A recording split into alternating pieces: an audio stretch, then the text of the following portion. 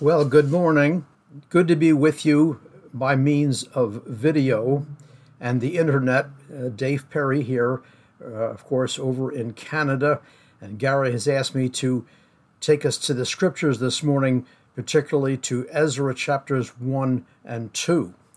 So to there we go without further ado, and I'm just going to read a few verses from each of those chapters, the opening verses in chapter 1 and just one verse from chapter 2. So here's what we're told in these portions of God's Word. Chapter 1, verses 1 and 3. In the first year of Cyrus, king of Persia, in order that the word of the Lord by the mouth of Jeremiah might be fulfilled.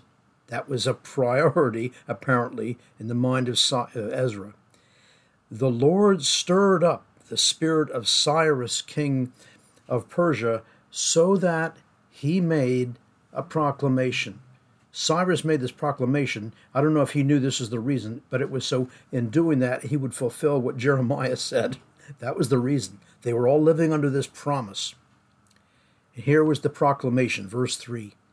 Whoever is among you of all his people, may his God be with him, and let him go up to Jerusalem, which is in Judah, and rebuild the house of the Lord, the God of Israel. He is the God who is in Jerusalem. Okay, then fast forward up to chapter 2, just the opening verse. It's about something very different in chapter 2, a long list of names.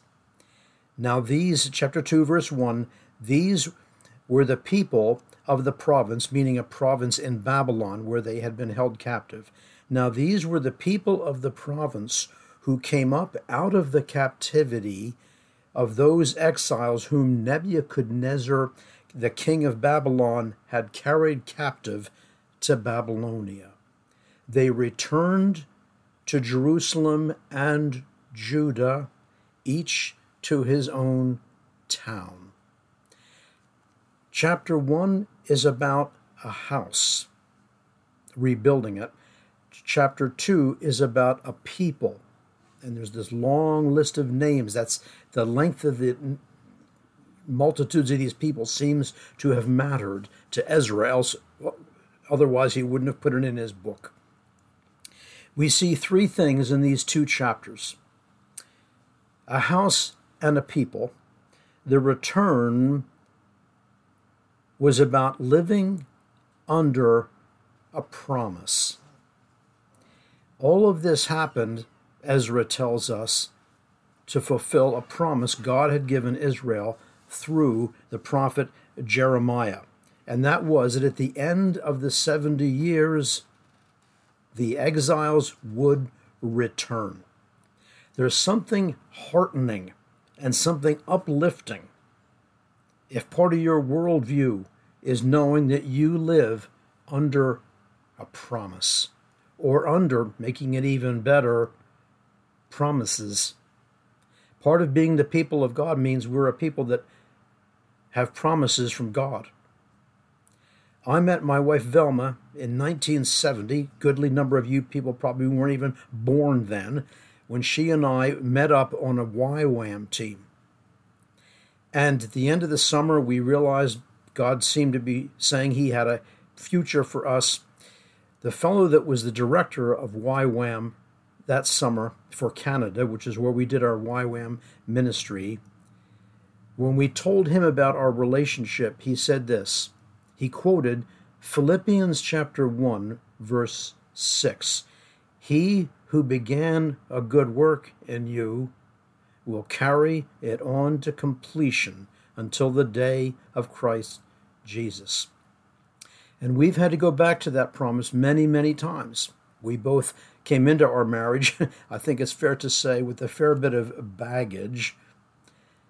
And we needed God's help to navigate through what it means to be a faithful husband and a wife, faithful to one another, faithful to the Lord. And that promise has been one of our main resources. He's in it for the long haul with us. And of course, that wasn't just addressed to Dave and Velma. It was addressed to the church in Philippi and to the whole bride of Christ all over the earth. He's in this thing for the long haul. He's in it for you, for the long haul. That's a great promise. And I'm sure most of you, I hope most of you or all of you, have verses in Scripture that have become Holy Spirit promises that the Holy Spirit quickened to you, that in some perhaps unique way that one is going to be, that verse is going to shape your destiny in the Lord. Go back to the promises of Scripture, the ones that are addressed to everybody, and just see how they apply to you, that God will finish his good work of salvation. There's something very ennobling that in all that, being a people under promise. A house and a return. That's the first thing we see. These people lived under a promise. 2, a house and a people. The return back to Judah was about God's commitment to living among his people. That commitment is seen right through both testaments. That's why God told Moses to set up the tabernacle, so that he would be able to dwell in the midst of the people. Look at the closing 4 verses. We won't go there now, but you can look later, of the book of Exodus. The fire comes down, the manifest presence of God, into the tabernacle, which was in the middle of the camp. This was this dramatic prophetic demonstration.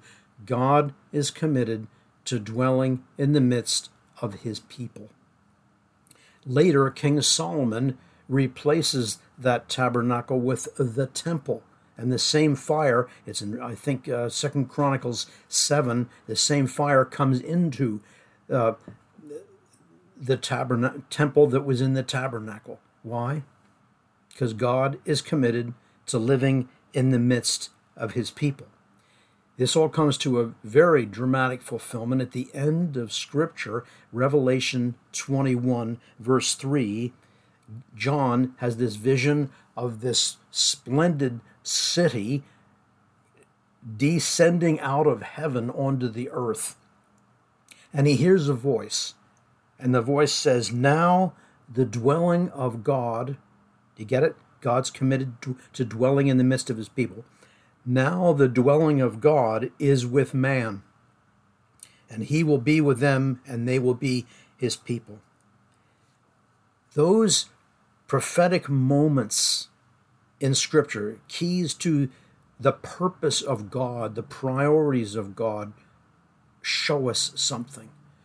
From the tabernacle in the wilderness to this splendid city descending out of the sky onto the earth, God's doing one thing.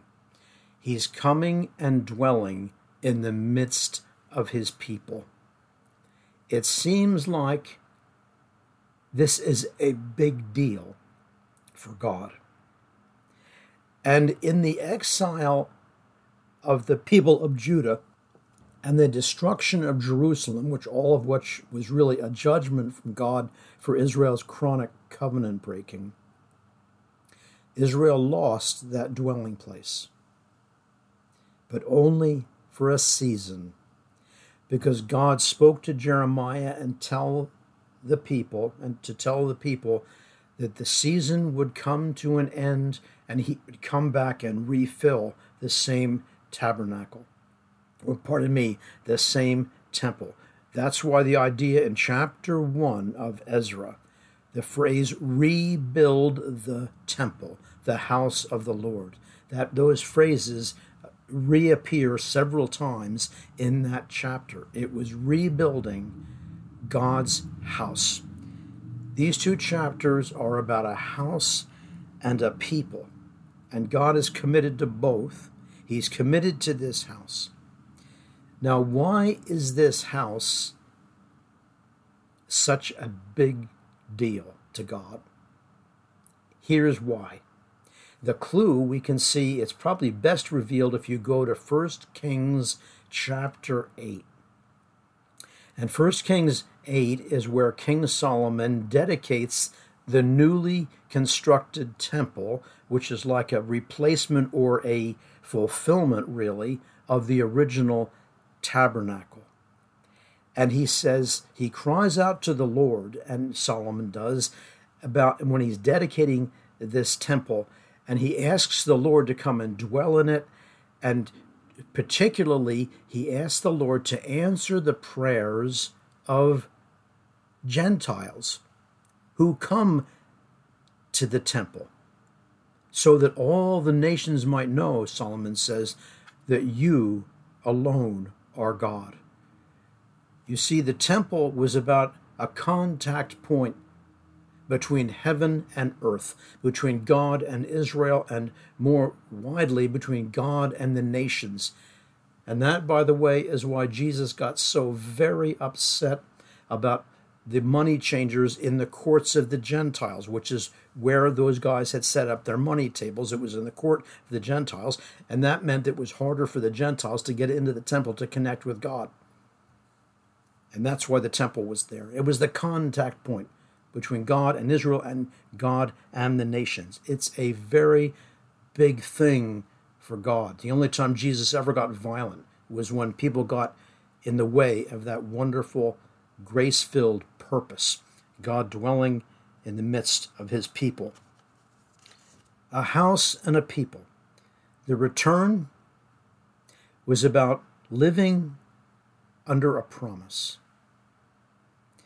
A house and a people. The return was about God's commitment to living among his people. Here's a question. God, clearly from these scriptures, is devoted to his church. Am I? Am I devoted to his church? Question to ponder. All that commitment has been tested in this COVID thing because it has become very, very, very inconvenient in many ways to get together. There's all sorts of restrictions and health concerns and the logistics of making it all happen and having to resort to Zoom and all the rest of it. I think some of us have Zoom fatigue. Sometimes I think I do. Well, just because something gets tested doesn't mean it doesn't matter. Maybe it means it does matter. Is God committed to his church? Is he devoted to it? And if he is, what about us? What about me? Point 3, in conclusion, a house and a people. The return, this is all about the return to the land. The return was about being a part of something bigger than ourselves. That's a bit of a mouthful, so I'll say it again. The return back to the land and rebuilding the house. The return was about being part of something bigger than ourselves. Chapter 1 of Ezra is about a task, building the house or rebuilding the house.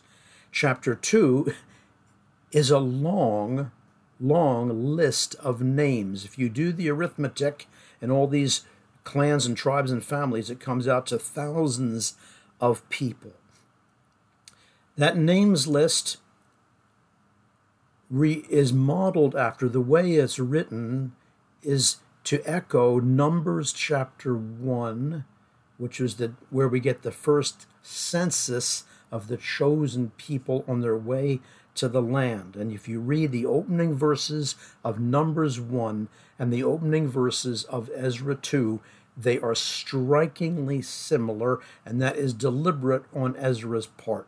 He wants the people to see they're a part of something bigger than themselves. They're like a part of a new exodus, a new leaving of Egypt and a new entry into the land. But this time they're leaving Babylon and then re-entering the land. They're a part of this great drama that started before them and will continue after them. Part of something bigger than themselves. There were large numbers of people. We get used to this in both testaments, but the large numbers of people idea probably comes to a climax in Revelation chapter 7. John says, I looked and I saw, because the whole book of Revelation is visions. I looked and I saw a multitude no one could number. I remember watching a video once of a big meeting that Reinhard Bonnke was preaching at in Africa. And it was one of these 360 videos where it went in a complete circle all around. You couldn't see the back of the crowd. There was so many people, and some of his team estimated 2 million people. Well, if they can give an educated guess, that's like a form of numbering. But the crowd John sees in Revelation 7:9 don't number it. No one can number it. It's so huge.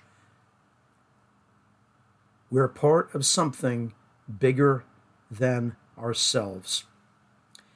Notice how frequently the New Testament epistles are addressed, not just to individuals like to Timothy or whatever, but more often to groups, the church of God which is in Corinth, to Timothy and the saints who were with him. Things like that. The salutations at the beginning of most of the letters begin just like that. There are frequent references to the little phrase, to the saints, because the letters were written to the church. Paul was hammering home this wonderful truth that all of us, people that he wrote to 2,000 years ago, and Christians in 2021, we are a part of something bigger than ourselves. Do we get that? This is a hard one for me. I'm a loner. I like to sit with a mug full of hot coffee and an open book, usually an open Bible, and read without anybody interrupting me. Well, you know what? Nothing wrong with solitude and devotion to God, but it's not the whole picture. Jesus had times of solitude, but he also spent most of his waking hours out among people. Why? Because he was a part of something bigger than himself. If he was, we need to be. Rebuilding, in conclusion, this theme of building. This is where Ezra 1 and 2 go together. Chapter 1 is about building a house. Chapter 2 is about a long list of names. But those two themes converge in the New Testament church because the New Testament church is a house. It's called a house several times. And it is also people. It is people who themselves God's turning into a house. And one of the things that is involved in us being the church is we get to do what the returnees, the survivors from the exile did in Jerusalem when they got back. They built something. They rebuilt the house of the Lord. And you know what? We can do that too. 1 Thessalonians chapter 5, verse 11. Encourage one another, building up one another. He uses those two phrases side by side. Encourage one another and build up one another. And the build up is basically a construction term. Build. The people from Babylon rebuilt a house. We build each other when we encourage each other. Maybe this week ask for a way that you can do that for someone. Finally, where we see how Paul saw himself as part of a larger whole. Philippians 2, verse 17. He saw himself, he says, these are his own words, as a drink offering upon the sacrificial offering of your faith. A drink offering was the supplemental liquid that the priests would pour on the sacrifice on the altar. They would put a lamb on the altar, they would slaughter it and put it on the altar and get ready to offer it up to the Lord. But the last moment before they offered it, they would pour oil or wine all over it, and that was called the drink offering. Exodus chapter 29, I believe you'll find this. So the drink offering was a supplemental addition. And Paul said to the Philippians, you know what? Even if my life turns out to be nothing more than a supplemental addition to your experience in God. You become the sacrifice on the altar, and then I get to be a few ounces of liquid thrown on as a supplement. He said, if that's all my life is, I'm okay with that because I get it. I'm a part of something bigger than myself. Here's 3 questions for homework. I'll send you away with Gary and the saints.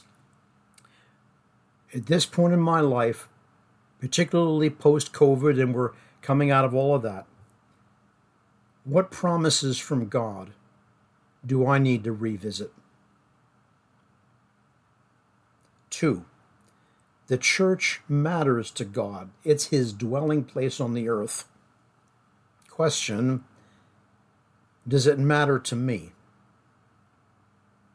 3rd, and this comes out of the second one, do I see myself as part of something bigger than myself?